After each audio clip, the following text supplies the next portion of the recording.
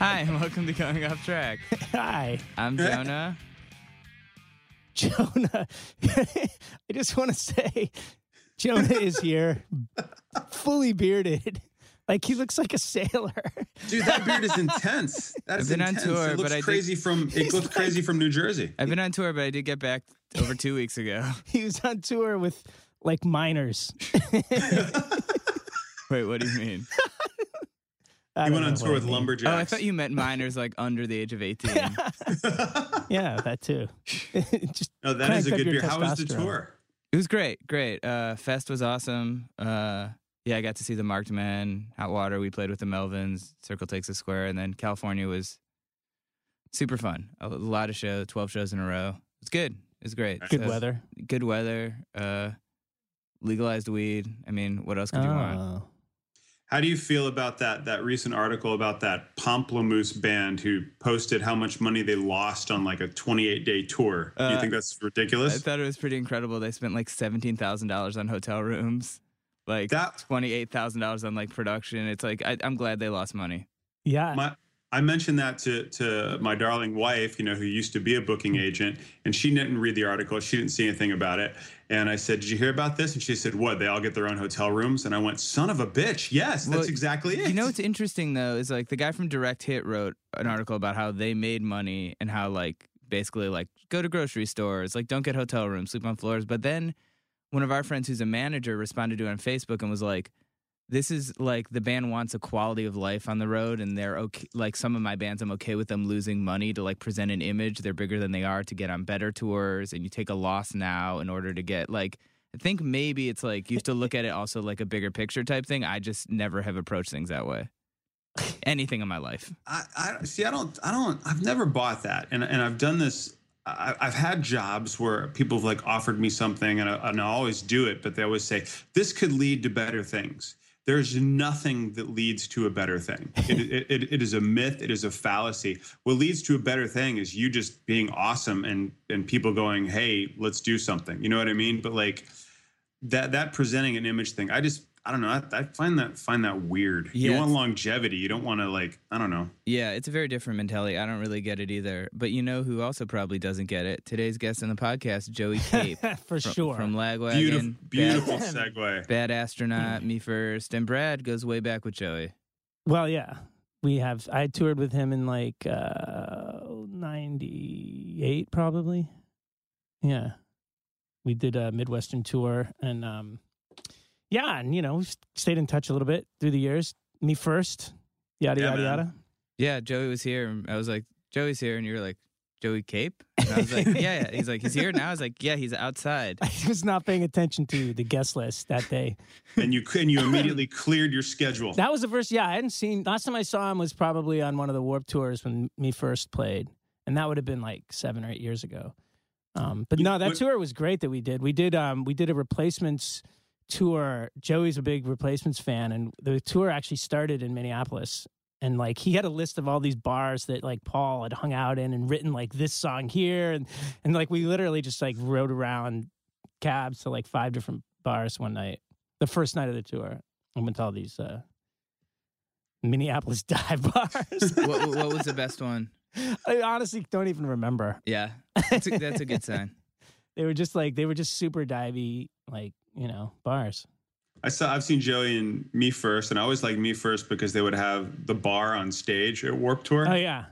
And I remember they were playing, and I was I think it was 2004 Warped Tour, Jonah, in Boston, the 10-year one, and somebody said, all right, hey, let's run get a drink. And I was like, okay. And I didn't realize that the drink was at the bar on stage while they were playing, and we just walked up. Probably with John Bush tending bar.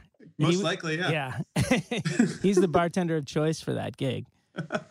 Yeah, that's pretty brilliant. And then I've seen Joey solo a couple times. In fact, one of those, this gig has come up before at the famous Fad Records show where Ben Weasel thought it best to get in a fight with a few women. Hiring for your small business? If you're not looking for professionals on LinkedIn, you're looking in the wrong place. That's like looking for your car keys in a fish tank. LinkedIn helps you hire professionals you can't find anywhere else, even those who aren't actively searching for a new job but might be open to the perfect role. In a given month, over 70% of LinkedIn users don't even visit other leading job sites. So start looking in the right place. With LinkedIn, you can hire professionals like a professional. Post your free job on linkedin.com/people today. Hey, I'm Ryan Reynolds. At Mint Mobile, we like to do the opposite of what Big Wireless does. They charge you a lot, we charge you a little. So naturally, when they announced they'd be raising their prices due to inflation, we decided to deflate our prices due to not hating you. That's right. We're cutting the price of Mint Unlimited from $30 a month to just $15 a month. Give it a try at mintmobile.com/switch. $45 up front for 3 months plus taxes and fees. Promo rate for new customers for limited time. Unlimited more than 40 gigabytes per month. Slows full terms at mintmobile.com. Fun. And he went on after that. Are you serious? Yeah, and it was still, first it was Dave Hawes, then it was Joey Cape, and it was still awesome. Wow. That's incredible. Well, at least no one got kicked in the face. Yeah, that was pretty funny. So Joey, does he have another record out? Am I missing that? Yeah, he has this whole like 1 week records thing. Oh, right on. And yeah, he has some new stuff out. So yeah, go to his site, check out 1 week records. We talk about that a lot. And yeah, ladies and gentlemen, Joey Cape. It's going off track. Welcome to Going Off Track. This is Stephen Smith, and we're about to have a really good time. Yes. Stephen, your voice sounds so much deeper than normal. It does, and doesn't silky, it? Yeah. Well, I had a really rough night last night. A lot of karaoke, and so I'm a little worn out vocally today, but I'm here, guys. I'd recommend good. it. I think it suits you. Yeah, Joining us is Brad, producer. Here I am. Same I'm voice. Jonah, and our guest on the podcast today, who sounds a lot like Stephen, is Joey Cape from Lagwagon, Bad Astronaut. Hi, everybody. How's it going? Good. And you are in town doing a show tonight with Chris and the Flatliners, the 1 week records. Yeah, it's should I explain it? Yeah, explain it. Okay. Because I was trying to look it up a little bit. Yeah, it's kind of like a session label that I started where we do 10 songs in 7 days and people come stay at my house. I have a studio at my house, and it's nice because I get to bring that side of my life to home so they can hang out with my wife and daughter and drink coffee and have breakfast in the morning, and then we go down and work. And it's sort of BBC kind of thing. That's the idea. It's not really a record label, but 1 week records just sounded good. It sounded better than 1 week sessions to me. Yeah, I agree. So every record is done in a week? Like, do you guys We do also 1 weekend records, which is in 3 days we do 5 songs. And it's, our own platform. We don't cut the stuff up and put it on iTunes or anything else, so we can keep it really cheap. And there's no editing tricks. We don't even own auto-tune anymore. I just got rid of it. And it's just really natural, just people come in and play live. So they have to be able to play. So I have to pick wisely. So do you guys write the songs prior to? We do a lot of pre-production. Generally, the guys that come in write their own stuff, but they can do anything they want. They can do covers, it's up to them entirely. But the first one I did, we wrote the whole record for a week and then we recorded it. And that one was kind of tough. Okay. But it was fun. Awesome. Yeah. And Chris, who you're on tour with, is he? He did this. The second one I did with Chris. Okay, awesome. And then we have kind of regional people coming on. Pretty much everyone who's done one of the 1 week so far. There's only been 6 are on this tour at some point or another. But Chris and Brian, Brian Wallstrom, is the guy I did the first one with, and Chris and myself are on the whole thing. I'm the only person that has no reason to be on this tour, other than the fact that, And Brian Fallon did the show last night. No, Brian Wallstrom. Another Brian. Gotcha. Yeah. Gotcha. A less Springsteen-y Brian. Yeah. I wish Brian had done it last night. I thought I saw a flyer maybe that he was doing one of them. That would be great. Yeah, I don't even bother checking half the time if those guys are in town anymore. You know what I mean? It's like they're just Benny guest hosts on this podcast a lot when he's around. Yeah? He's a very engaging guy. Yeah, he's great. Yeah. Yeah, I love him. He's like an outsider. Yeah. Like a real outsider. He's one of those guys. I think he used to rumble with chains and bats and stuff. Yeah. And he's a sweetheart. Yeah, he's a sweetheart. And there's also a new Lagwagon record, Hang. Yes. And I've been listening to it a lot. Oh, yeah? Cool. Yeah, and I think it's great. And I wanted to talk a little bit about the cover and sort of the concept of the bees and sort of because that comes up a lot and I feel like it's tied into an environmental thing, maybe. Yeah, I mean, I know this is like a really huge topic, but I think it's really interesting for especially for a Lagwagon record. I think it's difficult to not sound pretentious when you discuss it. That's sort of the issue that I have. I mean, it was just kind of an image that popped into my head, and I thought it would be really powerful if it was done right. And I have a friend who lives in Montana, and I said, I have this idea, like, there must be bee farms up there. It's Montana. And she said, oh, yeah. And I told her my idea, and she shot it like within a few days and sent me the picture, and I just thought, wow. And my band saw it and went, what the hell is this? It's so dark, and I feel like so much Lagwagon has been kind of goofy or like... Well, yeah, I think the thing is, I really believe that our band's sort of misunderstood. I think if you actually read the lyrics and listen to the music, we have... I think I counted at one point that there's about 8 goofy songs on all the records. That's it. There's like 8 kind of... Yeah. There's always a little tongue-in-cheek here and there on the records, but the main levity in it is that we always put silly stuff on the covers, Right. And I'm not sure why we do that. I think it's because it's hard to agree as a band on anything that's an art statement. And so the one thing you can always agree on in your family is humor. So we just ended up with silly covers all these years, and we have a really stupid name. Oops. Not much you can do about that. And so, I think, people often think we're this really silly band, but I predominantly write songs about people who die and people who cheat on each other. And my songs are a bummer. Seriously. Not fun. But so when we made, it's been 9 years since the last record, and we made this record, I think we collectively just felt like, okay, it's time to stop being silly. We've made something we're really proud of, and it's a very serious record. And it was conceptual. I wrote the lyrics over 2 years' time, and we couldn't put a silly cover on it. So we went the opposite direction and put a noose on the cover, called it Hang. Yeah, I know. It's throwing me out, man. Yeah. It's throwing people for a loop, literally.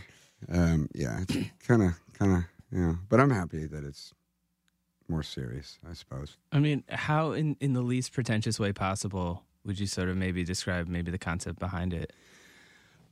It's a little all over the place. I think the best way to sum it up is my Bitter Old Man record, just because these are things that I ran about all the time, and these are the things that I talk about with my friends, and just observing your surroundings and growing older and having those sort of, I wouldn't say epiphanies, but realizations that people are repeating mistakes, and you gain more empathy for your grandparents somewhere along the way, and just that kind of stuff. And I'm always talking about these things, especially if I'm drunk and I'm with a friend and I'm going on and on about fuck, I can't even believe these fucking kids. They litter. They should be shot. And one too many times you think, maybe I should write about that. So I just did it. So that, conceptually, I guess it's loose, but it's, I think the central themes are, becoming obsolete, getting old, and just being disappointed. So my question Pretty general. is, did it at all like soothe your need to It feels rant at home? Because, I think it's going to be one of those things where, generally when you make a record, you have to sing a song maybe even 1,000 times, and that's going to happen. And there are so many songs in our set that I sing and I am not paying attention. I'm making a grocery list. I'm like, okay, after this gig tomorrow, I got to go to the grocery store and get some eggs, some milk, and cheese, whatever. And, you get to that point, and there are many songs that you wrote when you were younger that you can't identify with anymore, but people like them. You got to play them. So I think the good thing about this record is that I'm old enough that I don't think I'm ever going to feel differently about the things that I'm writing about. So you might mean it for the rest of your life? Yeah, it's going to feel good to sing these songs. And it's therapeutic, Yeah, well, that's what I'm asking. Yeah, that's the deal for sure. We'll see. I don't know. Some ranting to the wife. Yeah? Yeah. I don't know. She'd probably like it if I purged somehow.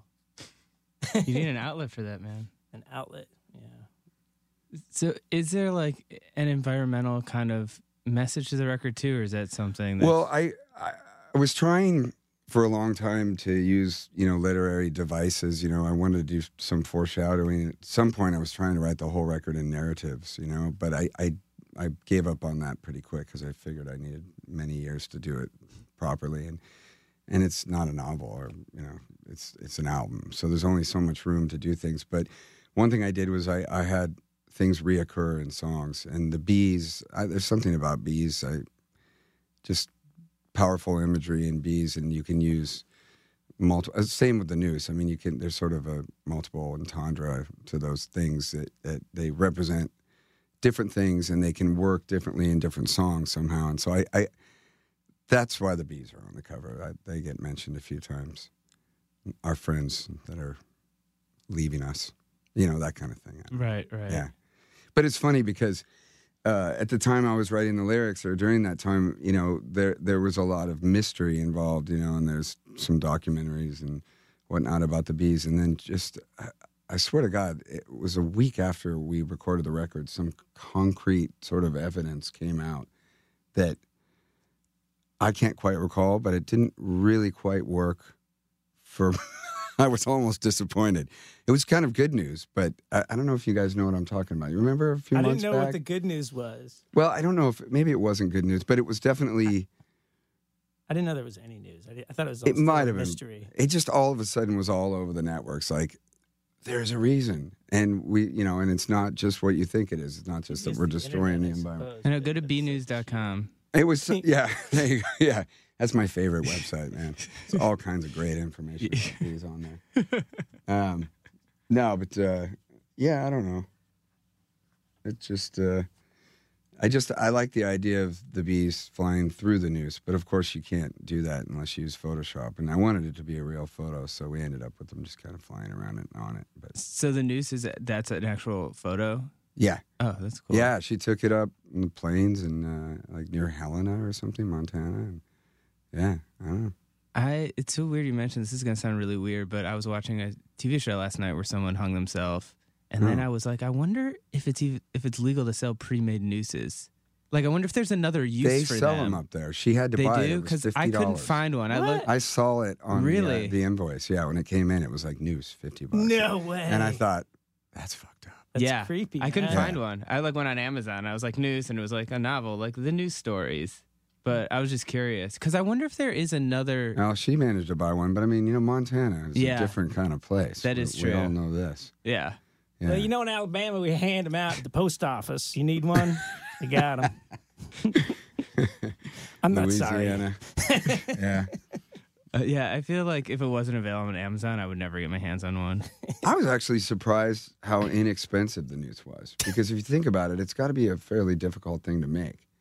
I mean, they're, I used to know how to tie it, but I don't think I could do it. Is there another use for that? Like, is there a separate, like... It's a knot. I mean, maybe there's something... For animals, or I don't know. To hang an animal? Or like, I guess... Yeah, how can we kill animals? You could hang them. Let's discuss this. You could hang... Well, the cats can usually climb up the rope. You can hang a dog. Yeah. I was thinking more to, like, keep them in a certain area. I guess it doesn't make I think the sense. best way to do it is just to get their natural predator. Yeah. Like, my daughter has... Where she had a predator, 2 mice, and we have cats, and now we have 1 mouse. Right, and that's a good lesson. I found this out this morning. Yeah, I know. My wife she called me hysterical and said, "I gotta lie to her. I can't tell her." She was at gymnastics or something, and I said, "No, this is like she's 10. This is like rite of passage. Yeah. This is a lesson. This is what you do. You get a hamster or a rat. You get a cat, and they learn about death." Very sad, but yeah, that's the way to go. Yeah. Anyway. Gotcha. I mean, did you feel like you were speaking like in kind of a dark place when you wrote the record? Like, obviously, I'm sure like Tony Sly passing. I mean, like that was so sad, and I know you guys did a lot of stuff together. I mean, do you feel like that kind of stuff worked its way into the record as well? Yeah, I mean, I actually wrote a song for Tony on the record. I had every plan not to write a song for him because the thing about writing a song is it feels like too little always when you write a song for a friend that you lost. But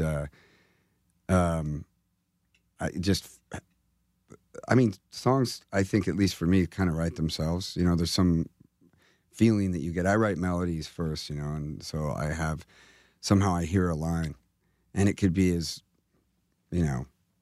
meaningless as like, I need to go to the store. It just could mean nothing, and somehow I have to make that work because the melody just works with it. And the Tony song, for example, I just kept hearing this line with his name. And so, I don't know. You just write, I guess.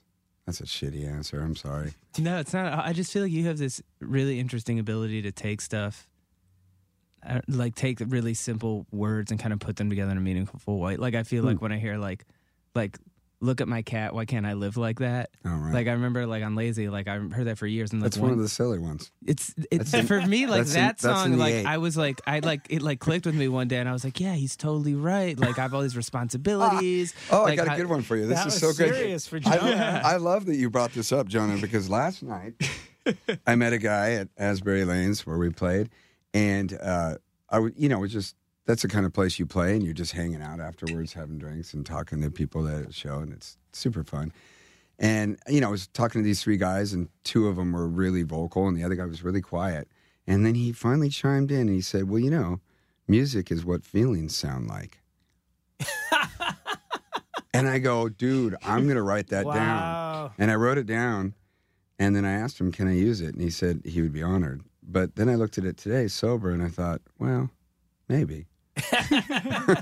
It's kind of a look at my cat. Why can't I live like that line? But it's pretty. I mean, it could be a card, a greeting card, man. But on a serious level, I think lyrics when you're young, you're really into word acrobatics, and I think you try really, really hard to make your lyrics as intricate as possible, and you're worried, like, am I going to sound stupid? You're worried about all these things. And I think that the more you write, the older you get, that you realize that sometimes the simplest thing, it's that thing. Say it the way you say it. If you really believe it and you say it, it doesn't matter how simple it is. It just sounds like conviction if you say it, how you would speak it.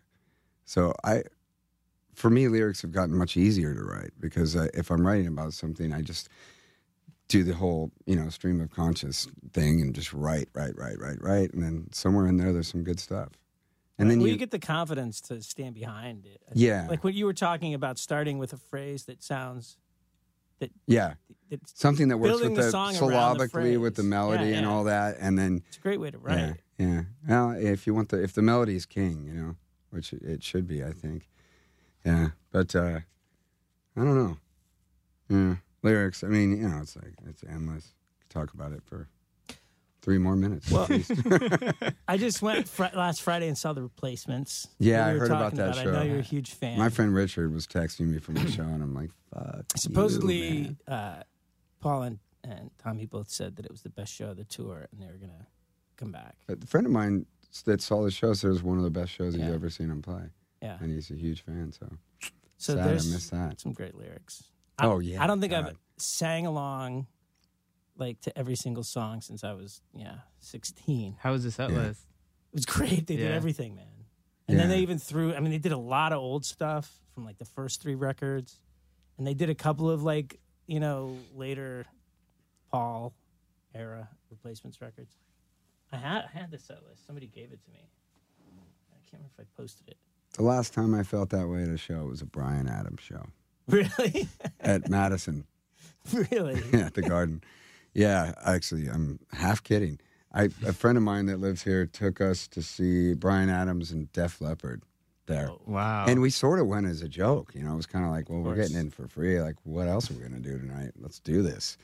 And Bryan Adams is one of those guys. It's like a replacement show. You don't even realize how many hits to do. Right. He just starts playing. It's like hit, and you know all the words. Somebody else said the same thing about him. It was insane. He was so good. I couldn't believe it. I mean, I'm a Bryan Adams fan for the rest of my life. Was I talking to some other friend of mine? Said the same exact thing. They went as a joke.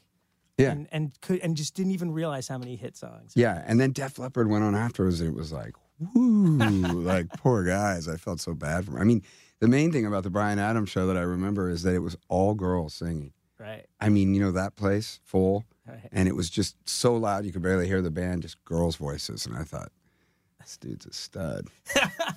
Like, what did I do wrong? He's not taller than me.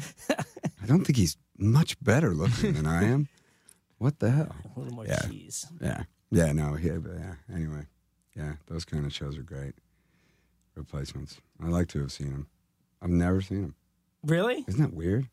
Well, we were talking, I think, so I was in a band called the Clowns for Progress. I don't talk about this band. I talk about the Goops a lot, but Yeah. so we did a tour with you guys. Yeah. I don't know, like 99 or 2000 or something, I think. But I have remember a the great first show of the story. tour, it was in Minneapolis, and you insisted on going to like all Right. the bars. Doing that- the Beatles replacement yeah, tour. that were like if you're Paul in had written Liverpool, this it's- song and that song. Yeah. And I remember I was Yeah. getting really sick. Oh, yeah. because we had driven for we like went to 2 the little days. bar where he wrote "Here Comes a Regular." Yeah. And I was, like, We had went to go like there. 4 bars. Yeah. though, and you had a whole list. You I literally know. had a map. I think. I know. And I was stoked. I mean, I'm a To huge be young. Replacements fan. Yeah. But I was also like, I was getting really sick, and as the night went on, I just felt more and more like shit, and Yeah. I kept drinking, thinking Well, like, I could be wrong. Was it maybe raining too or something? Like the weather was shitty? Yeah. It was really It was a bad night. It was a bad call. I'm sorry. What are you Well, gonna do? we'll do it again. But we got to do it. Yeah. You know, that's the important part. Yeah, I have a good story from that tour. So I'm not sure Brad remembers this, but I rode in your van one day on one of the drives, and it was somewhere. To this day, I can't remember it. In my mind, I just tell the story like it was Kansas because well, we went due it's south more from fun. there, I think. I just know it was really rural, and Right. like we were way out of city, and we were driving. And again, you color stories, you kind of embellish over the years, and the stories change as you tell them. And so in my mind, there's like a flying witch and a house spinning and a hurricane and all this stuff. It doesn't matter. The point was, we were on our way to a venue, and I was riding with you guys in your white van. I think you had a white van, maybe. I don't know. We had a red van, I think. That See here, really tall. This is I don't what know. I We mean. had a couple It was like crappy 18 vans. feet tall. Yeah, yeah, that's the one. But anyway, we're driving. All of a sudden, somebody spots a tornado. Do you remember this? I do remember this. It wasn't a huge tornado, but a tornado is a tornado. I'm from California. Like, I see a tornado and I just start to pee my pants. It's like earthquakes. I'm fine. But so the thing was, well, now we've all seen Twister at 2 a.m. on bad television or whatever. But so there's that thing with tornadoes, and we have all these storm chaser shows. That if you're not an expert and you're driving alongside a tornado, you don't know where you're supposed to go. You just keep driving. Drive faster. Let's just get away and from it. Dino does not need an excuse to drive faster if he was driving. Well, we were I like don't remember. neck and neck with this tornado for what seemed like an hour. And then it got windier and windier and windier. And when we pulled up to the venue, the sign just had a tornado on it, and the venue was called Twisters. Oh, yeah. It was insane. And so All right. we get out of the van, which was no easy totally task. I remember mean, this we now. just you couldn't even get the doors open because it was so windy. And this tornado was seemingly upon us. I was ready to start flying off into the air with all the And then we ran to the doors, and we were pounding on the doors of the club, which were shut because everybody was kind of barricaded inside, or Right. Yeah, it was crazy. And they opened the door, I like, get do in here. remember this, Yeah, that was I crazy. remember Twisters. I love that story. I kept thinking, well, no one's coming to this show. It's going to be a bad one. It turned out to be all right. Yeah, I definitely exaggerate that story in my mind, though. But it's fun. It's good to exaggerate. For the kids. How long did you guys tour together for? It was just like a week or something, or 2 weeks maybe. Yeah, I'm trying to remember. I can't The remember. details at all. are fuzzy. Must have been a New York show. I'm pretty sure that we started that Minneapolis was the start of the tour. Yeah. And then I felt like we went south and then probably came back. I don't know. It was a who weird knows? tour. I think Yeah. you guys were doing a national tour and we just were on it for 10 days or something. Fun, though. Yeah. That's crazy. Riveting stuff for your listeners. It was awesome. It was a great tour. Yeah, no, it was fun. It was super fun. Sadly, the Clowns are no more, but it seems like a lot of the bands that you guys came up with are sort of still around. I feel like whatever, NoFX or Bad Sure, Religion yeah. or Strung Out. I mean, is it Yeah. cool? Do you still feel a sense of community with those bands, or do you feel like you all kind Oh, of... yeah. Yeah? Yeah. I mean, old friends. Yeah, definitely. I've been doing this so long. I think I made a joke to you earlier. It's less often that I see people that I don't know. You know what I mean? It's kind of weird. Yeah. And a lot of the old bands that disbanded have, last few years, like everybody's back together. Yeah. So it's kind of cool. Lagwing's never done the break up, get back together. No. There's been lots of rumors, when you're in a band. I mean, I really believe that we've never stopped touring. And I think every tour, at some point, I meet someone and they say, man, it's really great to have you guys back. I'm glad you guys got back together. And I'm always kind of like, look, dude, we just don't tour here very often because Europe's better. Sorry. Or whatever. I always have some line. But, yeah, we never did that. I don't really believe in it. I think you get where I get. I mean, I was telling the guys from Sheer Terror, like, you get so much more respect. If you can take breaks. It's like a relationship. If you're married and you want a marriage to work, marriage can be really hard. And sometimes you just got to kind of take a break. I mean, in a marriage, you can't really, it's not like you can leave. But, yeah, I think every time our band's ever gotten to that bad place, we just take time off. Right. And it works. I think that's smart. But I also feel it's so crazy. I feel like even if you took 5 years between records, you're like, we're going on hiatus. And then when you come back, it's like everyone's like, oh my God, I have to see it. I feel like when you don't do that, people are like, I'll see him next time. I'll see him next time. It does work in your favor as well. I think you can do it once or twice, and then people are like, okay. Oh, yeah. No, that's the thing. Break up? How many times did the Ramones get back together? Right. It's like, fool me once, what is it? Shame on me, fool me twice. You can do it once for the big payoff. I got that completely wrong, but you know what I meant. Yeah, the tail between the legs, like third time coming back, like, we got a big paycheck. Oh, God. Yeah. Going out of business sale. Yeah. It goes on for 5 years. Yeah. Every city's got that. Just everything must go. Yeah. All the hits. Do those songs, any of the songs get kind of hard for you to play? Is it like all the palm muting and the picking and stuff, or is it all? Well, I don't have to do that. Memory? Okay. There's definitely some old stuff that is difficult for me to sing now.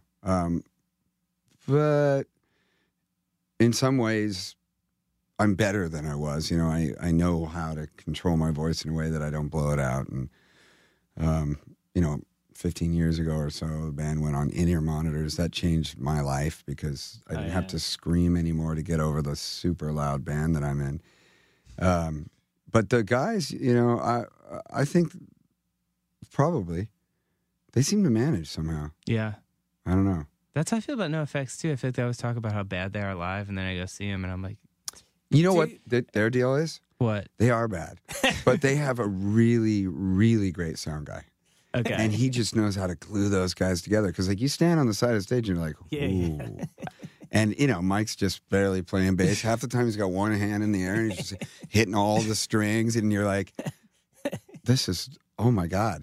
But, they're tight. They're pretty tight because they've been doing it. They have their own. Well, they have a good drummer. And I feel like that's Eric's the biggest. A machine. Yeah. That guy's they have a good sober drummer. He's seriously like a drum machine, that guy. In the studio, you don't need samples. It's just kicks perfect. But then you go out front of house, and Kent Jameson, their sound guy, is a dear friend of mine, but he is just, that guy is the guy. Every once in a while we get him to do a Lagwagon show, and I'm always like, yay, because, he's so good. It really is, it's about, not, the ingredients matter, but the chef is, you know what I mean? Kent is really the guy who helped that Sound Advice we did with NoFX happen. Oh, yeah. Because he was a big SNL fan. Oh, yeah. He kind of convinced everyone, I think, to do it. Yeah. That's how I found out about it. I watched that. And that was pretty funny. You guys were funny. I felt like they were really good sports. I felt like they didn't really know what to expect. Well, they're really funny people to hang out with. I mean, they're all very funny guys. And they're funnier than that, usually. Well, I think they were sort of playing the straight role too. I feel like everyone's trying the idea. to So it should be anyway. I think they were very good at pretending to be confused or lots of terse lips. Yeah. Yeah. They've often been confused. So maybe. Yeah. That is true. We did a podcast with Mike too that will be coming out at some point. How'd that go? That was very interesting. It's Well, that's the word. probably the craziest interview I think I've ever done in my life. Yeah, Mike It's and him I. and Soma together. Oh, nice. Yeah, I used to, because the Me First and the Gimme Gimmes band, Mike and I used to do a lot of interviews together. And at some point, I just stopped because he has a way of, I think he even said it to me once. I don't know if it's like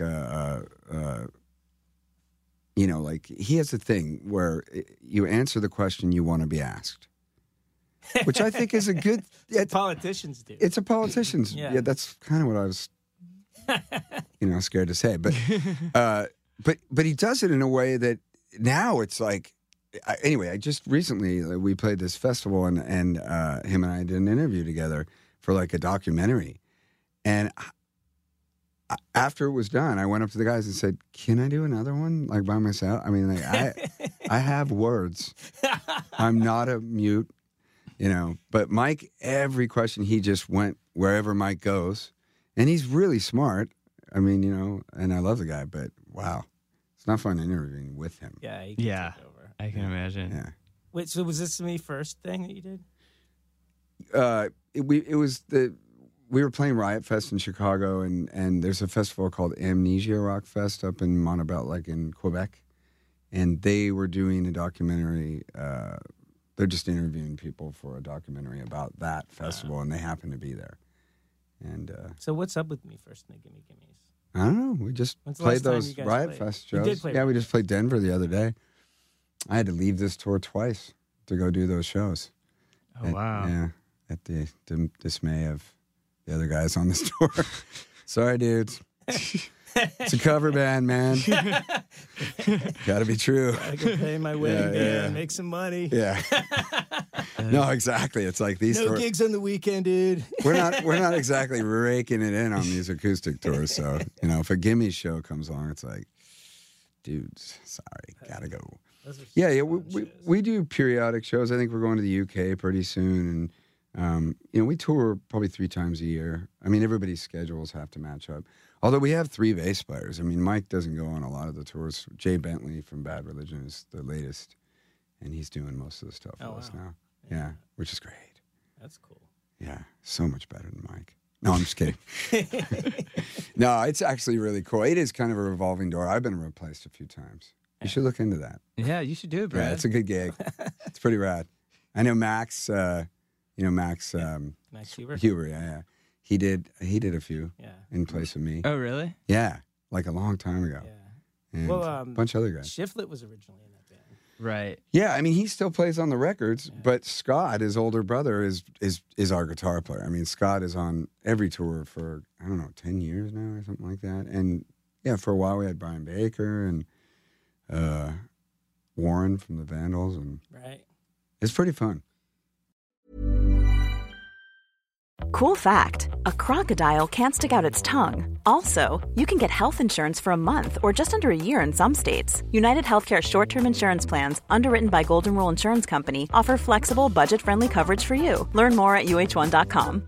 Imagine the softest sheets you've ever felt. Now imagine them getting even softer over time. That's what you'll feel with Boll & Branch's organic cotton sheets. In a recent customer survey, 96% replied that Boll & Branch sheets get softer with every wash. Start getting your best night's sleep in these sheets that get softer and softer for years to come. Try their sheets with a 30-night guarantee. Plus, get 15% off your first order at bollandbranch.com. Code BUTTERY. Exclusions apply. See site for details. There's never been a faster or easier way to start your weight loss journey than with PlushCare. PlushCare accepts most insurance plans and gives you online access to board-certified physicians who can prescribe FDA-approved weight loss medications like Wegovy and Zepbound for those who qualify. Take charge of your health and speak with a board-certified physician about a weight loss plan that's right for you. Get started today at plushcare.com/weightloss. That's plushcare.com/weightloss. plushcare.com/weightloss. Even when we're on a budget, we still deserve nice things. Quince is a place to scoop up stunning high-end goods for 50 to 80% less than similar brands. They have buttery soft cashmere sweaters starting at $50, luxurious Italian leather bags, and so much more. Plus, Quince only works with factories that use safe, ethical, and responsible manufacturing. Get the high-end goods you'll love without the high price tag with Quince. Go to quince.com/style for free shipping and 365-day returns. Of course it is, man. It's Me First and the Gimme Gimmes. It's supposed to be more fun than that. So much more fun than being in a band with a record called Hang. Not fun. You got to balance it out, Yeah. man. It's the only way you could do either one is if you do the Oh, other. yeah. You got, I mean, yin and yang, yeah. You got to smile every once in a while. Yeah, no. It's really good when you get John Bush up there on stage bartending. Oh, God, I missed that. Yeah, when we played the Riot Fest, like 10 people asked me, "You still have the bar? Do you have the bar?" And I was like, "No." You ever see that? I've seen pictures of it. I never witnessed it, I don't think. Somebody stole it. Really? Yeah, in Boston or something. We were on Really? like a Warped Tour or something, and it got moved by stagehands out into some, Gen Pop area where they were keeping Somebody gear, stole and the someone bar. fucking stole the bar, just like Animal House. Yeah, they stole the bar. Couldn't believe it. Isn't that amazing? That is It's a good amazing. story, but Yeah, write it all down, man. There's a movie. It's not that amazing that it happened in Boston. No. I feel like I used to work on Warped Tour. And I felt like that show and like the Jersey shows, I was like, I had to like make sure everything was like nailed down. The thing is, I probably got it wrong. It's probably Camden or something. It probably was. No, it probably was Camden. Also, not. Yeah. Blame Boston. It's okay. I mean, yeah. Yeah. But I think we had like kind of a shitty version of that tiki bar that we got one again, and it just wasn't as good. The best, though, the best ever, the pinnacle of us. Thing is, none of us care at all. We don't rehearse. Not even for Riot Fest. No rehearsal. Just walk on stage, look at the set list, and go, maybe. And just play.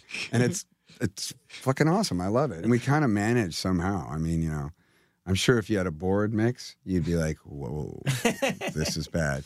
But we have that motto, quantity, not quality, like more notes. Right. We're giving you more notes. So. But anyway, the best ever, when we were kind of everybody was really into it, we actually had dealers on stage too. We had on one side of the stage, we had the bar, and the other side of the stage, we had a 21 table. Nice. And we had like this really hot girl dealing. Oh, so cool. I miss those days. Party, dude. Yeah, dude. That's all you can say is, dude, what happened? While we're sort of running down your musical resume, what about Bad Astronaut? Is that something that's kind of... We just did a tour in Australia, which was our first tour, like actual tour. We've done a couple of runs only in the last few years. We never did it. And then Derek passed away, and after that, I started that thing with Derek. It was kind of, he was in Lagwagon in the early years, and him and I had become friends again, and he kind of had gotten his life together and stuff, and we started playing music again. And that's how Bad Astronaut started. So when he passed, I just felt like, well, I can't do this without him. So we didn't for years and years, but it was always itching me a little bit that we'd never played a show live. Not one show. I didn't realize that. Yeah, we never played. And so, it's a challenging band for me. I'm not a very good guitar player. I really am not. And those songs are hard. So it's kind of like, I had to get in shape. You know what I mean? Mentally and, well, yeah, good. Physically. But yeah, so it was really cool to finally do it. Yeah. And all the guys really want to do a lot of it. But I got like 5 other bands that make money. Yeah. I hear Just you. can't be bothered by these No, I hear you. art projects, man. I got cover bands that got bars on stage, trying to get paid. No. Ain't no punk rock pension. Oh, boy, that's true. No, but yeah, all kidding aside, I mean, I think whenever I can, I'll try to do stuff with those guys because it's rewarding. Yeah. Definitely. I mean, how often are you sort of on the road these days? I mean, do you also try to balance that out with kind of being home with your family and that kind of stuff? This is almost the sole reason that I started that 1 week records thing, was so that I could be home more and still be working. Because I found that, when I'm home, I'm not working. I mean, maybe I'm working on a writing or maybe I'm in the studio if I'm lucky. But so much of the time that I was home, I'm not working, and I'm the breadwinner in my family. My wife, she raised our daughter, and we never wanted to do nannies or any of that stuff. We just decided early on. So on my salary or whatever I make, I don't make a salary, but on my, living off the come, and we live in San Francisco, it's not cheap. I have to tour so much, and I needed a good excuse. So hopefully, like the 1 week thing's going pretty well now, and hopefully I'll be able to do more and more of that and eventually slow down. But 2012, I did 280 shows. Wow. Yeah. Wow. I mean, that's bullshit. You know what I mean? It's like, hey, so honey, you just like send me emails about what our daughter's doing. Yeah, that's a lot for. I missed somebody a that's year got of my daughter's life, basically. Yeah. Yeah. And physically, I feel like that's got to be. I mean, I went on tour for like 2 weeks, and I hurt my hip. Like I have like a Les Paul, like And could barely just a lift baby. it. And it's Yeah. just like it's just from like even like 34 from like 24. It's like makes like a huge. Yeah. No, there's no doubt about it. Well, I don't know. I guess. I feel like I got to knock on wood when I say this, but I feel like I've been doing this for so long that whatever the tiny muscles that you don't normally use that you use on tour, I guess more metaphorically speaking, I'm good. Yeah. Like I know how to do this. And so for me, it's just really easy to tour. I have way less worries and issues. I don't have anything to do all day. I can do whatever I want. Sometimes I got to do shit like this, but no, I'm just kidding. But you have a sound check and you have showtime, and you got to figure out a way to eat dinner in between, and it's pretty easy. You learn. I would not it's like, complain. it's funny. It's like how you were talking about No Effects and how good they can continue to play this physical music, and it's like the more experience, the more you learn how to use just the right muscles. Yeah, it's muscle memory, when, all of it. When you're 22, look at like a 22-year-old drummer. Like a fucking 22-year-old drummer is exhausted. In Right. any genre of music. Well, they're giving it too much too. Set. Yeah, they use every fucking muscle for every hit, and then look this at is like a exactly 50-year-old. the thing. This is the key right here. I actually think that the more you do it, the better you are at making less more. Yeah. Yeah. At some point, a seasoned drummer realizes, I don't have to choke the drums when I play them. I can just, Charlie Watts. Right. And even The as a lightest guitar hitting in the player, world. It sounds great. Yeah. And guitar playing, same thing. You don't have to play with 150% of your I'm not energy trying to strangle my guitar anymore. And I, there's also, well, my stage presence is questionable at best, but I do think that you also kind of learn how to move different ways that maybe could still be somewhat entertaining for people without jumping up and down. Economically, would you say you're more economical on stage? Yeah, economics is economic movements. What do you sort of do while you're to like kill time on tour? Because I felt like I used to read books, and now I realize I'm on like Instagram fucking around doing nothing important. And so I'm like an hour went by, like. I used to read so much on tour. Yeah. Which is great. Yeah. Because, I was being a well-read person, which is an important thing. Absolutely. It's just so easy now not to read. I know. I mean, movies, TV show, like streaming now. I mean, forget it. Like, yeah, I watch a lot of TV. It's not even TV anymore, but that's how I date myself. I watch a lot of television. Yeah, I mean, and with all the networking stuff, I mean, it's fun, and it's like there's that little, and what do they call it? You get that little shot of what is it? Endorphin. What do they say? Serotonin no, it's not serotonin. It's something else that you get. I don't know. I read some study a while ago. There was a guy that's like the expert on texting and driving. And you get like a positive like. There's a little, just something. a tiny little jolt of. Dopamine, I think it is. Yeah, that's it. And when people like your post. Yeah, like if you hear this sound. I read this. Or when you get a text and then message, you just kind of go, ooh. Yeah.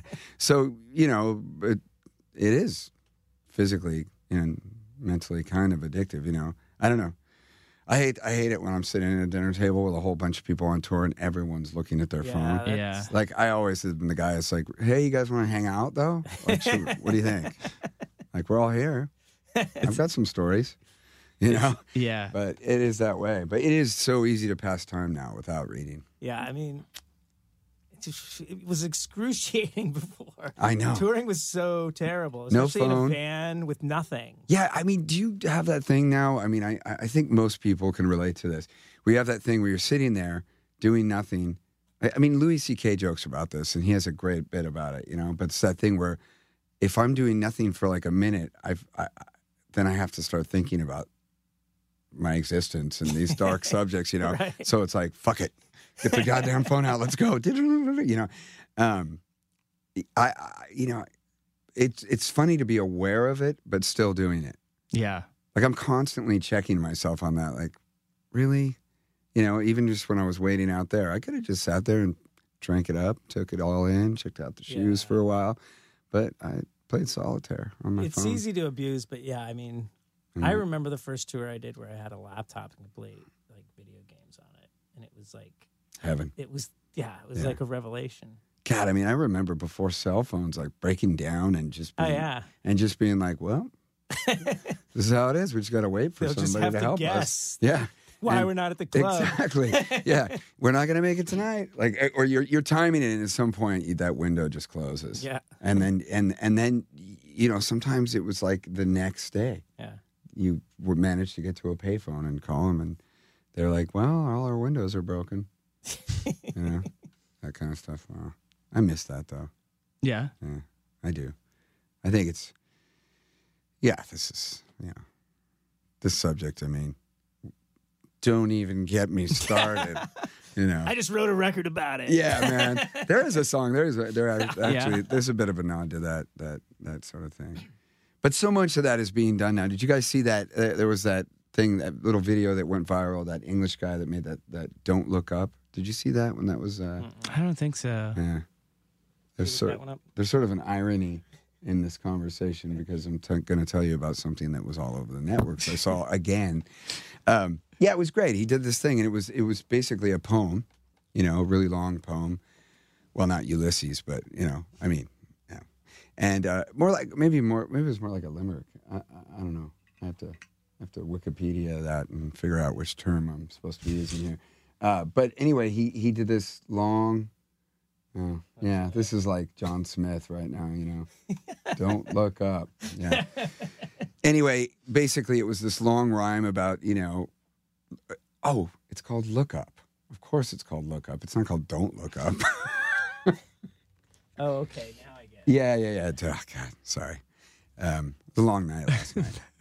But yeah, it's brilliant. But there's so much of that commentary now. You know, there's so much of that kind of like backlash to technology happening. I don't think it stands a chance. You know, what the backlash? We're too deep. Yeah, I agree. Yeah, we're done. Like, in you know, you could talk about the connotations for hours, and I can't be bothered. You know, I'm happy. Yeah, I like my life. It's good. You know what I mean? It's like I see that. And I could write a song about it and get really angry about it and talk about it a lot, but I don't really care. Well, it's tough considering that there's some people there's always been something that people have been whining about. Yeah. That's the future. Well, there's so much to whine. I don't know. This is another thing you have to analyze as you get older. That idea, is it worse now than it was for them? You know, we all talk about that. Like, it sure fucking feels like it's worse. Like, I feel like there's way more of us. Right. So right there. And, you know, it feels like the environmental issues are clearly getting worse. And there's all these things, but then every once in a while, someone real smart puts it into perspective for you, you know, and then you kind of go, yeah, that's right. This isn't 1939 Germany. Yeah. We're pretty good. Things are pretty good right now. So all that stuff said, you know, I think at some point there's always so much to worry about, and there's a lot of good things that you can do, and I think that it's important that people try to do something good in their life, you know, something to help something. Wow. Well, this is why old guys like us whine and bitch about it, because you have make to sure remember that it doesn't go tip too far. Yeah, you kind of have to remember to enjoy the moment, right? You know, and enjoy your life. I mean, it depends. I guess it depends if you have faith. Now we're getting real serious. Yeah, easy does it. Here we go, guys. I feel like that guy Joey, he was like really fun, and then it was just like, whoa, buddy. Hanging in the church. I could talk about that. I'm sure I'd burst into flames if I walked into a church. We'll I leave feel it like at it's that. just so easy to get cynical too. Like I feel like there was that big environmental rally this weekend, Yeah. and like Yeah. and my first instinct on it is like, ugh, we're already so fucked. Like this is pointless. Like I know. And then I'm like, dude, no, this is great. Like you should be there. Like this Somebody is like a should positive care. thing. Like this is how change happens. Well, there's two things there. There really are two things. It's, I mean, Occupy or something, for example, when that was all happening Right. at first. Exactly. You know, all these friends of mine were like, yeah, I'm going down. I'm going to play a song. And I was like, you guys are wasting your time. But on the other hand, that's not true. Right. If right. people don't speak out, if people don't, then we're screwed. Yeah. So it needs to happen. It just doesn't need to be me. Yeah. I just wonder when that switch went over to like, oh, that's a good idea to like, ugh, like you have to be kidding me, right? You know, there's also a pub down the street, and it's way more fun. Right. Yeah. Somebody else can do that. Well, my wife and I are bad at this shit because we always, we live in living in Manhattan. We have the smallest carbon footprint of like any fucking human in the rest of the country. So, Really? well, yeah. Think about it. We're all packed No together. car. We're consuming we're consuming probably less electricity, and we're not using fucking water. To water our I guess lawns, it's a ratio thing. Yeah. So absolutely. like we kind of use that to Public justify transport why we're not there. Yeah. We're already doing our part by living in New York, okay, That's right. man? Look at what we're doing. We don't have a car. We don't water our lawn. We don't have a lawn. Hey. God, that's a good point. Huh. Brad, you can be an inspiration to all of us. Yeah. Inspiration. Honey, I Slack. think we're moving to Manhattan.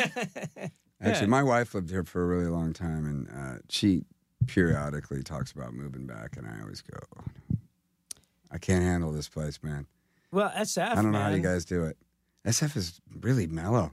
Yeah. I mean, it's nice there. Where I mean, It's expensive, though. It has a lot of the same yeah. issues. I live in a really urban part of the city that's actually not too expensive. It's pretty reasonable, and there's just a lot of good food. It's got that a little bit of that New York thing. I mean, there's a lot of different kinds of It food. has better. I mean, I think it has better food than here, which blows my mind. But hard to say. it's really. They're good. both good. Chicago's pretty damn good too. Yeah. Where are we going? I don't know. But let's talk food. Yeah, oh, dude. Now we're on. Yeah, that is my jam. I just think that it's intense.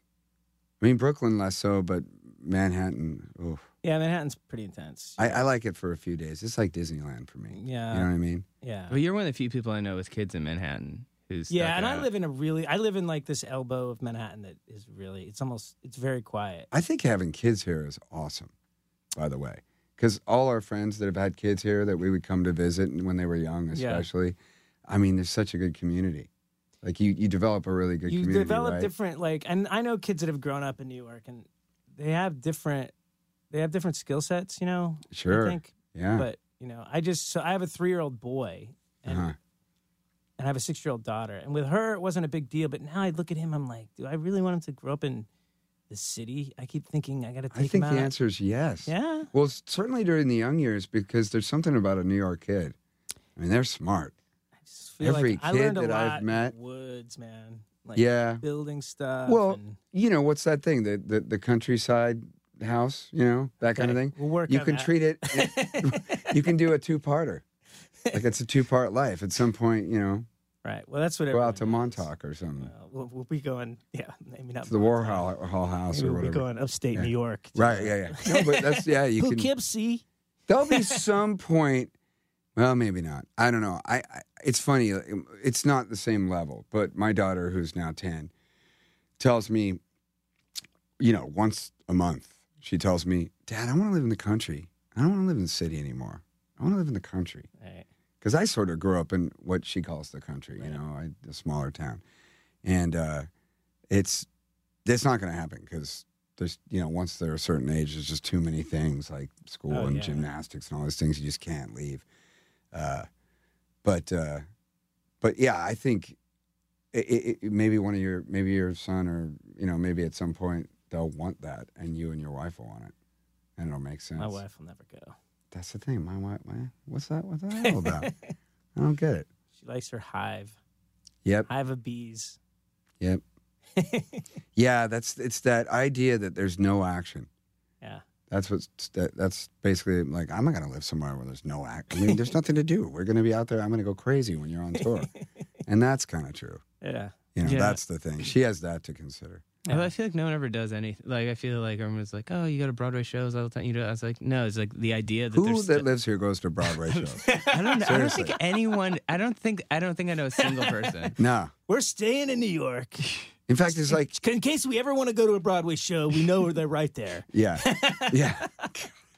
No, that's totally the thing. I mean, it's the same with, museums and things like that. You know? Although for a while, and you probably understand this, when you have kids, you kind of start doing that stuff. Yeah, for sure. Which you is take advantage of it. Killer. It's all right there. It's great. Yeah. Yeah. All right. That's it. That's all I got, guys. I'm totally burnt out now. Thanks. No, it's fun.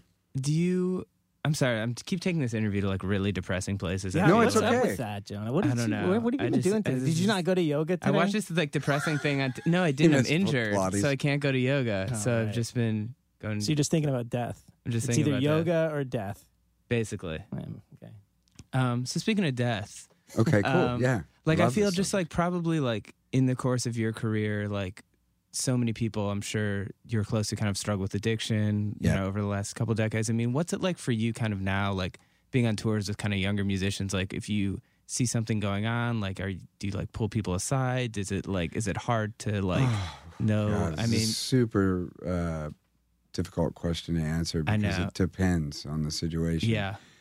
There's a big part of me that is always thinking about a reverse psychology with, addiction. And that's the idea that, well, every time I do something, they last a little longer, but they eventually die, So there's this weird part of me that started, it comes in waves, and I fluctuate on my thinking with this stuff. But at some points in my life, I've thought, well, maybe it's better just to run. It's like if I see the smell start, I just that's it, I'm done. Just cut them off. But that backfires too, because there's people you really care about, and then you do that. You don't want to be a codependent, and you cut them off, and then they die, and then you have to carry that for the rest of your life. So it's a lose-lose situation. With younger people, I generally don't react at all because they're young. I mean, when I was young, I could do every drug all day long, and I was going to be fine, maybe. But you know what I mean? They're young. If they're in their 20s, I'm like, yeah, dude, have at it. But just know this: if it starts to get weird, stop. Yeah. But it's an impossible situation every time. I don't know what to say about it beyond that. Yeah, no, I think that's I mean, I just think it's such a crazy, like, all the being in like a youth oriented kind of scene. It's like, I feel like you kind of deal with stuff that most people don't have to. It really comes down to, I think, in rock and roll, there are two kinds of people. There are people that are addictive and the people that aren't. And the people that aren't can go out on tour and get high and do whatever. They can do whatever they want. And then they can just turn it off like a light switch. And I don't know what the percentage is, but I'm guessing it's about half. It seems like the other half is the people that will end up being sober if they want to stay alive. But it's definitely true. There's a lot of sobriety too, Yeah. Which is another kind of thing, I mean, I have lots of thoughts about that as well. That program doesn't work for everybody. Right. Right. And some people can do it without the program, but not a lot. Yeah. Without God. Without God. You can't do anything without God, Jim. Without dogma. Come on, man.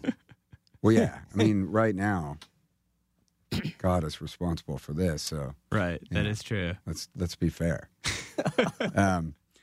It's a long conversation as well, but it can be exhausting, And I mean, you can. Yeah, I've hit my limit of exhaustion so many times in those situations, and. I that's why I say it's a person to person thing. It depends on the situation. I mean, if you love somebody, you kind of have to fight for them because you can't living with fighting for somebody and really making the effort to help them, not save them, to help them save themselves or whatever. That's a much easier thing to live with than just fleeing and something like that happening. So that's sort of where I'm at. But I say every single time that I lose someone, I always say that's the last time. I'm not gonna be near the epicenter next time. Right. And then, of course, you can't make those decisions with your mind. I mean, you can, but it's all about the soul, man. No, I don't know where I'm going with this, but it's an impossible thing to say anything specific about, really. So just clean it up, Jonah, okay? Just clean up your act. Yeah, I'm trying to get it together. Let's do that yoga. Yeah, I ate like half a pizza last night. Oh, yeah. Yeah. So that's it? You're just diving off. Yeah, dude. Can't do yoga? You're just going to go in the other direction? Yep. Pizza is the worst of the addictions, I think. Yeah. It is the best tasting thing ever invented. And it changes in all these great places you go, like different kinds of pizza. Like I had a piece of pizza yesterday that was one of the best pieces of pizza. That's hard to say. That I've had in my life. It was the have you ever had a Caesar pizza? It's like a Caesar salad on a pizza. Yeah. This was a chicken Caesar pizza at like a brick oven place. So it had that really thin, crunchy crust, that good stuff that you guys get out here sometimes. Was it in New York? No, it was in Asbury. Oh, okay. Or Neptune or something. There's a down place there in Jersey. It was unreal. Yeah, there's a place in New York that does that really well. We used to do a thing in Lagwagon. We had this thing for years and years. We called it after show pizza. So we'd put it on our rider. No matter where we were in the world, they had to kind of try to find their version of pizza. So we had a bunch of pizzas at the end of the night. So you play show, get drunk, and the end of the night, right before you pass out, you eat a bunch of pizza. Yeah. Great plan. And when we hit our 40s, it was like, how come we're all starting to look like pears? Well, pizza is one of those foods that only tastes better the more of it you have in your mouth. Yeah. God, If you don't have a huge mouthful of it. And it's the perfect elixir to like the alcohol, just absolutely. stabilize right before you go to bed. It's true. I think I've only discovered one thing better, which is poutine. Up there, the fries with the gravy. Oh no, really? I'm telling you, man, it seems like you would just die if you're drunk and you go. But that's what they all do up there in Montreal. At the end of the night, like the way we do pizza, they do that. And it does. It's so awful. Yeah. But it just gets in there and just soaks everything up. I know. It's like a bomb. Next day you wake up and you have an incredible bowel movement and you're just golden. Like everything's gone. I don't know. It's weird. And you're greasy. Glad and greasy. Yeah. Somebody actually tried to explain that to me scientifically once. And how it soaks up Yeah, it was bullshit. Everyone's got a theory on that stuff. Dude, I just read a really good article. Did I talk about this in Wired? No, you didn't. No, but they basically said, Wired we is don't great. know. We don't. Yeah. Nobody knows. Yeah. Right. Why you get drunk? Why you get? Mainly, it was about hangovers. Like, there's no logical or chemical or biological reason for hangover. Like, yeah, we understand kind of why you get drunk, and it makes sense. But like, they can't really figure out. Yeah, it's not even. Well, it's probably just a combination of dehydration. things. The thing is, everybody always wants to have one reason. Right. But you don't sleep as deep when you're drunk. Right. Yeah. There's a lot of sugar in alcohol. You get dehydrated. It is somewhat dehydrating. You're not drinking water. Right.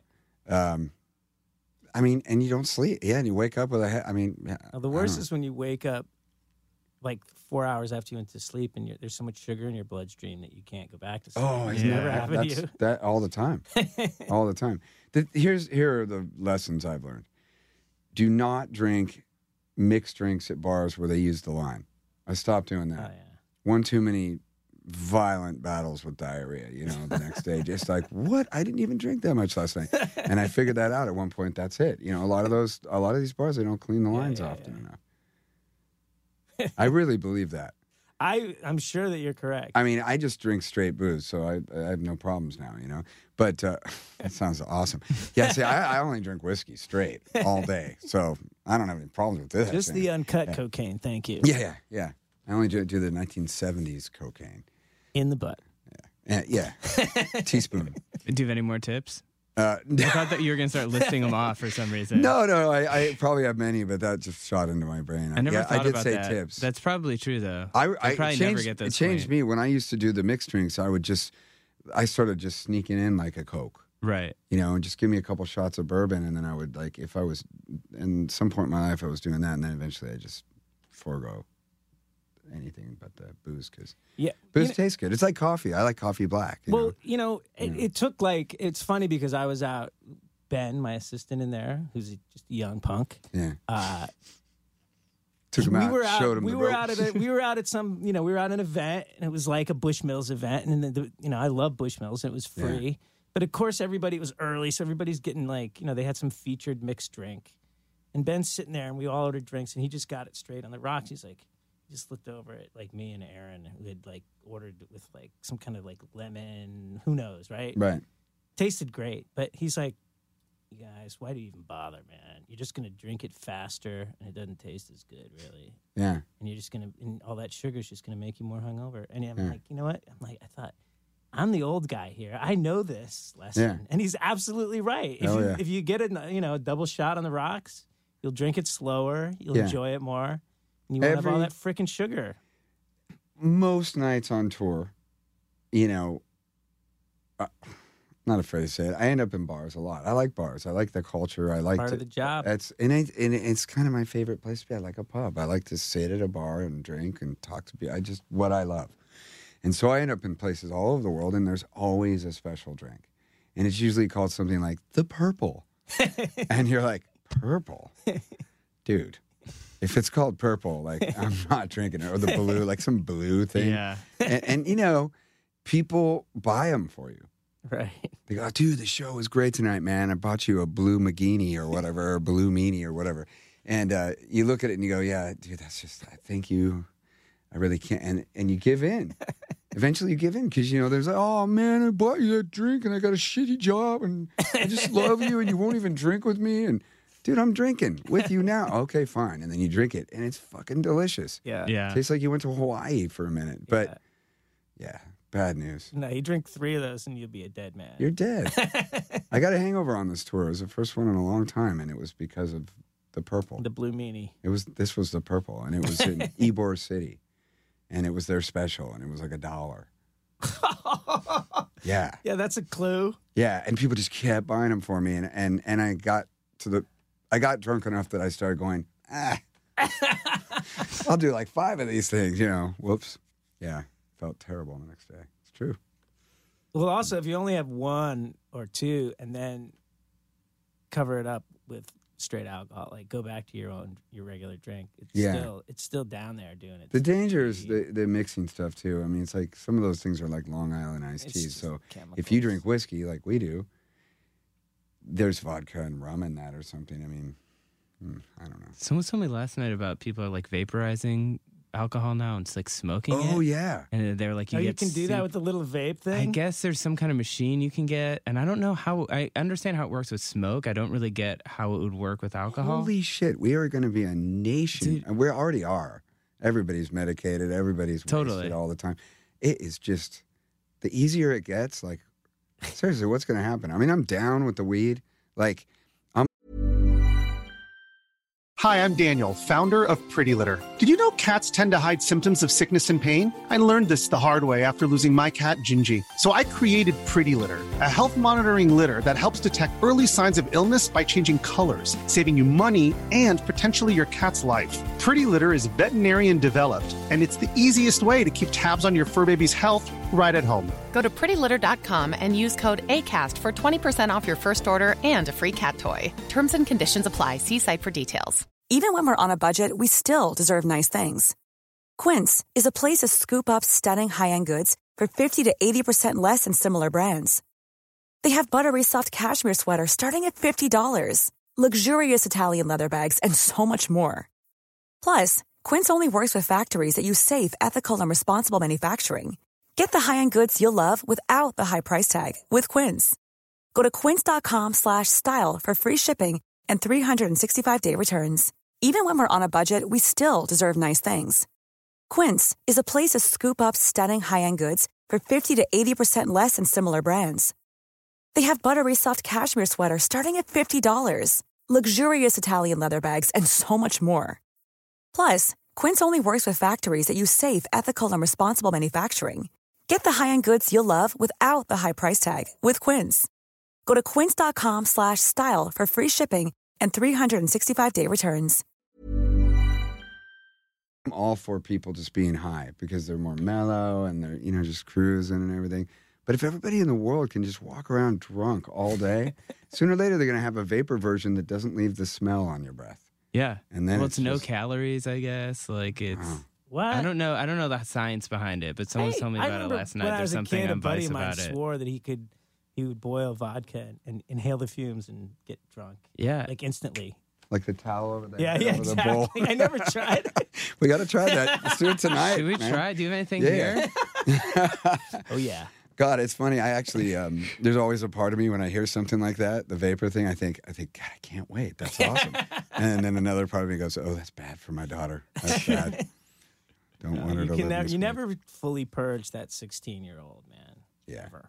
No matter how sensible and smart you get, you still like go, yeah, really? New things are exciting. That sounds cool.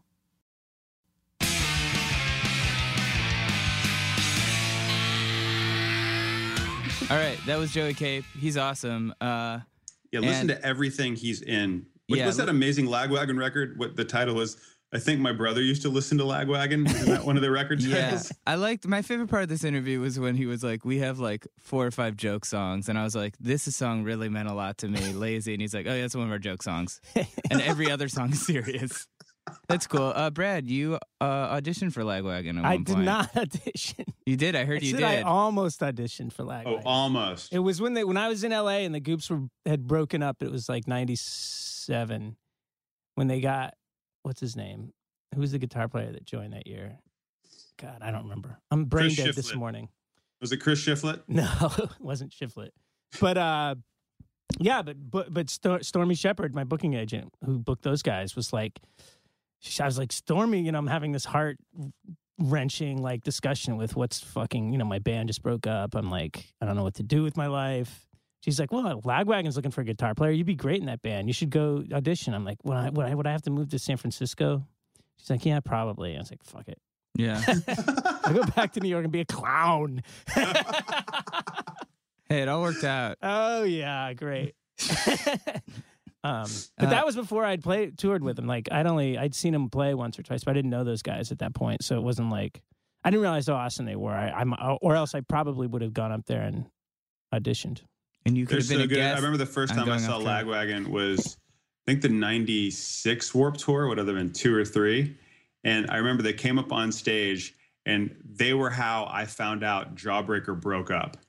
Oh, really? I was walking to buy a Rocket from the Crypt T-shirt. And I hear the opening notes of Want, the first song on the Unfun record, which they actually covered. And they were like, oh, I just heard the worst news that Jawbreaker broke up. And I remember stopping in my tracks, spinning around going, what? Like to nobody. I was by myself. I was like the biggest imbecile in the world. And then I ran back to my friends who were all feigning heart attacks going, until we have confirmation, they are still together. Everything is fine. Don't panic. You're like, maybe I'll just wait 20 years and they won't get back together still.